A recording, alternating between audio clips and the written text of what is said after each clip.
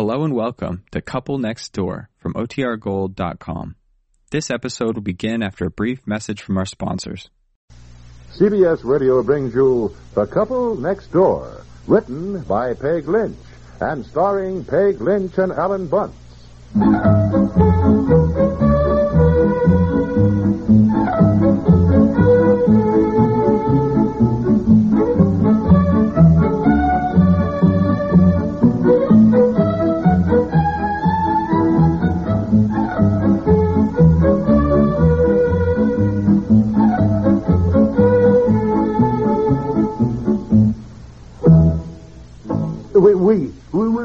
Je suis Monsieur Piper, ici.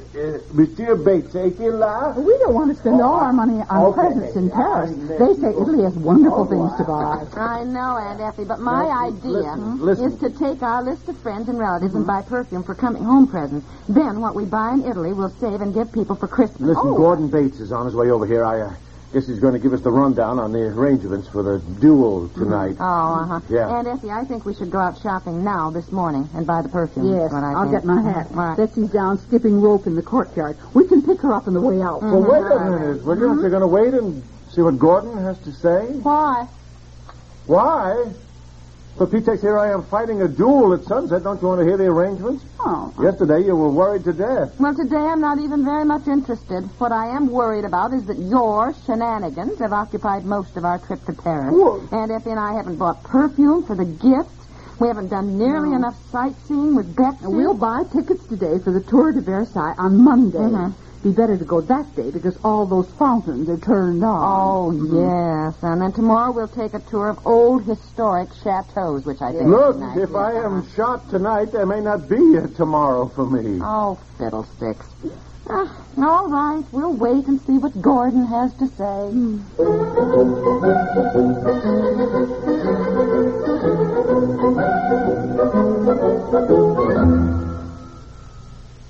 Driving is a deadly, dangerous business. If the inventors of the earliest cars could see where it's all led to, bottlenecks, overheated radiators, quick-tempered outbursts, accidents of every sort, sudden death at high speed, one wonders if they wouldn't have been tempted to forget the whole business. We would be lots safer if the fastest thing on Earth was a souped-up horse and buggy. Wouldn't get around as fast or as far, but the facts of life are that we pay a huge toll every year for the right to travel fast and far, that such a toll isn't necessary, that if drivers conscientiously observed the laws now on the books, accidents would be rare. Say, are you going away this weekend? Leave lots of extra time for delays. Carry along a cold drink in the thermos. Make sure the car's in shape to stand the gaff, and that's important. And don't hurry. We'd like to have you back next week, not only alive, but healthy.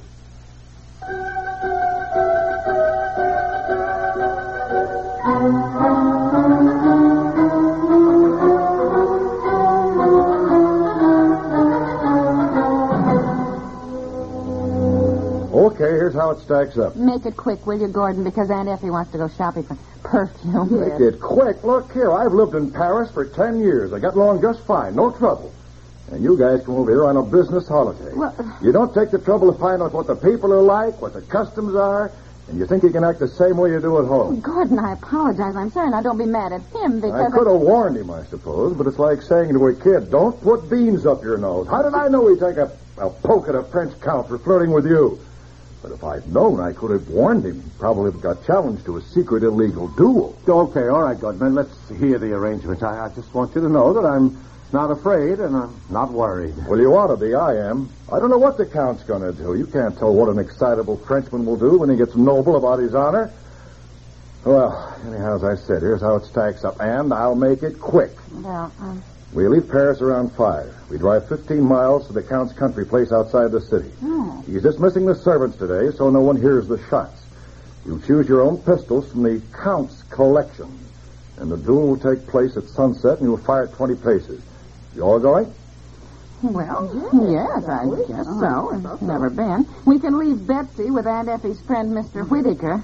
What do you think we should wear? What you should wear, for Pete's sakes, of all the times to Well, wear... I don't know what's fashionable to wear to a duel. Is it a sporting event? Do I wear a suit, or is it more formal, Gordon? Well, I don't know. We men are supposed to wear dark suits, I guess. I think I'll wear my blue silk print. It always looks so nice. Yes, it does. I think I'll wear my black jersey. Black?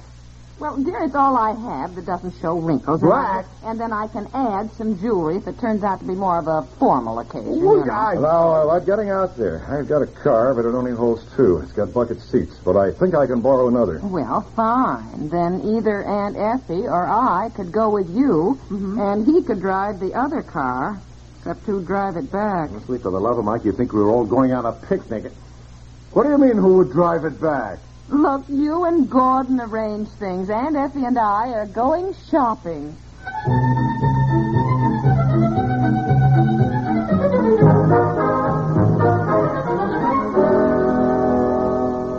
Ah, bonjour, madame. Do sit down, s'il vous plaît. It was good of you to come. Well, I'll confess I came out of curiosity, if nothing else. Ma, you French certainly go in for intrigue. It's the first time I've ever been shopping and had a note pressed into my hand and somebody scurry away. Well, madame, under the circumstances, it seemed impossible to phone you at the hotel, and I felt I must see you alone.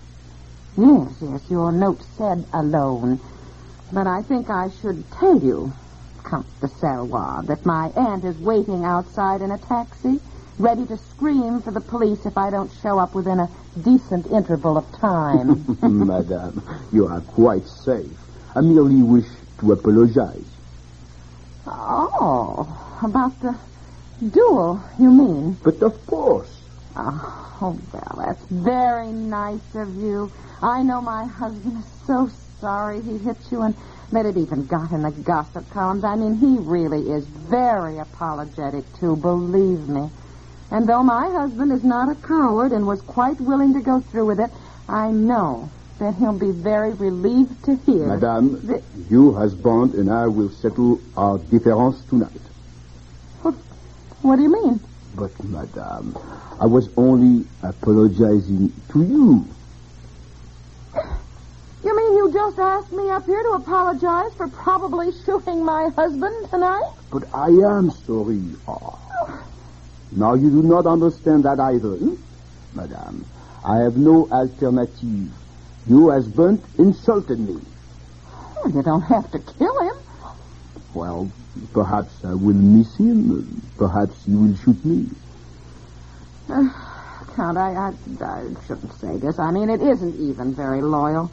But one time my husband practically tripped over 200 ducks. He didn't even get one. Oh, madame, you Americans are très charmant.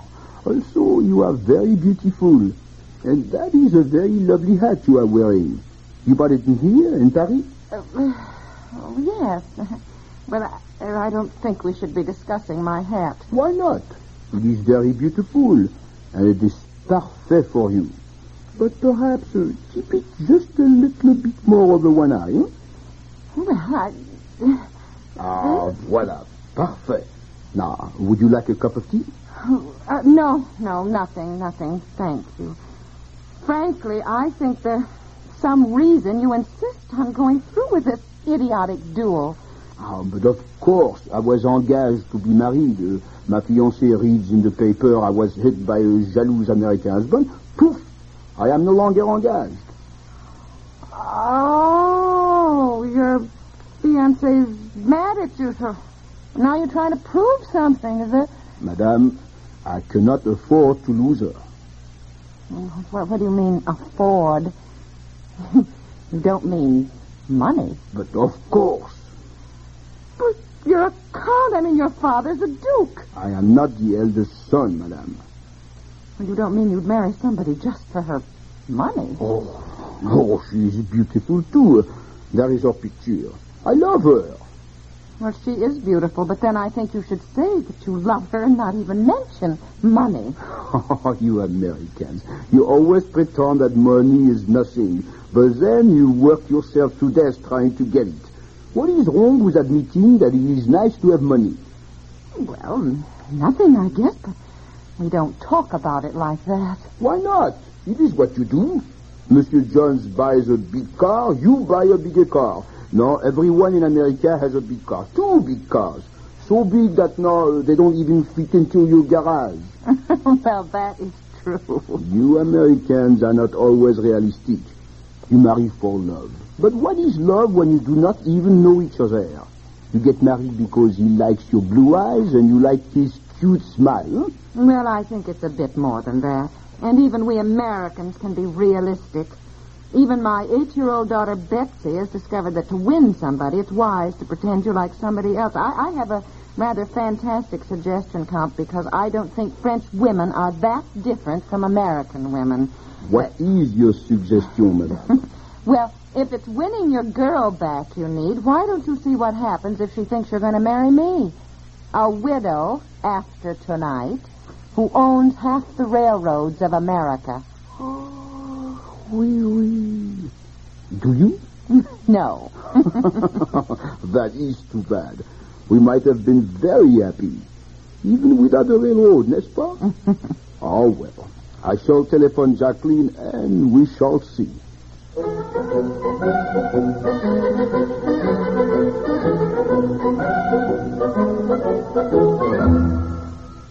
We'll return to the couple next door in just a moment.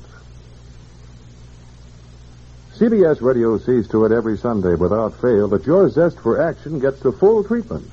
Run the gamut from action to suspense with such favorites as yours truly, Johnny Dollar, radio's outstanding theater of thrills, suspense, the soldier of fortune whose card reads "Have Gun, Will Travel," and the toughest marshal in the business, Gunsmoke's Matt Dillon. Yes, sir, there's something special about Sunday. Go west in a wild, woolly way with Gunsmoke. Ride tall in the saddle with a man who lives hard and kills easy. Paladin, a square-jawed knight of the western trails. Have Gun, Will Travel right with you if you're listening in your car. And so will yours truly, Johnny Dollar. And the all-time favorite, Suspense. That's if action's your pleasure on a Sunday afternoon. What a four. And remember, your host for all four is CBS Radio, the network with the different sound. Well, you're kidding. That Count called her up right in front of you? No, and she was mad at him. Goodness, I could hear her screaming in French at him all across the room. Oh, but as I said, women are the same the world over. As soon as she thought she was losing him, how she calmed down. Then the Count suggested we all have dinner tonight, but I thought it was best if we all just forgot the whole thing. Yeah, by golly, he's really kind of a scoundrel, isn't he? Imagine admitting he'd like to marry somebody for her money. Her picture was there. I don't think he'll have to close his eyes just to kiss her. You like my new hat? You'd think that any self-respecting man... I bought it yesterday. You know, would have the decency to... Dear? Huh? My hat. You haven't even noticed it. Oh, yeah, I guess so. I don't care too much for those doofloppies hanging over your eye like that. Floppy, I think I should have let him shoot you. What's the matter with you? And if I had owned half the railroads of America, I might have been a countess. Oh, I'm teasing. Can't you take a joke, honey? Yeah, look, you may be teasing, but even so, I bet you think that French Count is charming. Admit it now. Could you possibly ever fall in love with that scoundrel? Huh? Saved by the bell. Yeah. Hurry up and answer it and then get dressed up. You're taking me out to dinner at Maxine's and then the Folies Bergère. Yeah, I'll talk to you later. Hello. Oh, hi, Gordon. Oh, Gordon, listen, it's all off. Yeah, it's all off.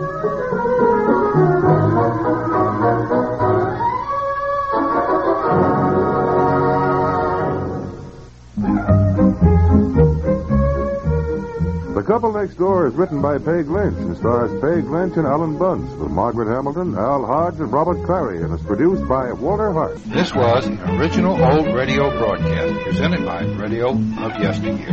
Dara Hawkins speaking.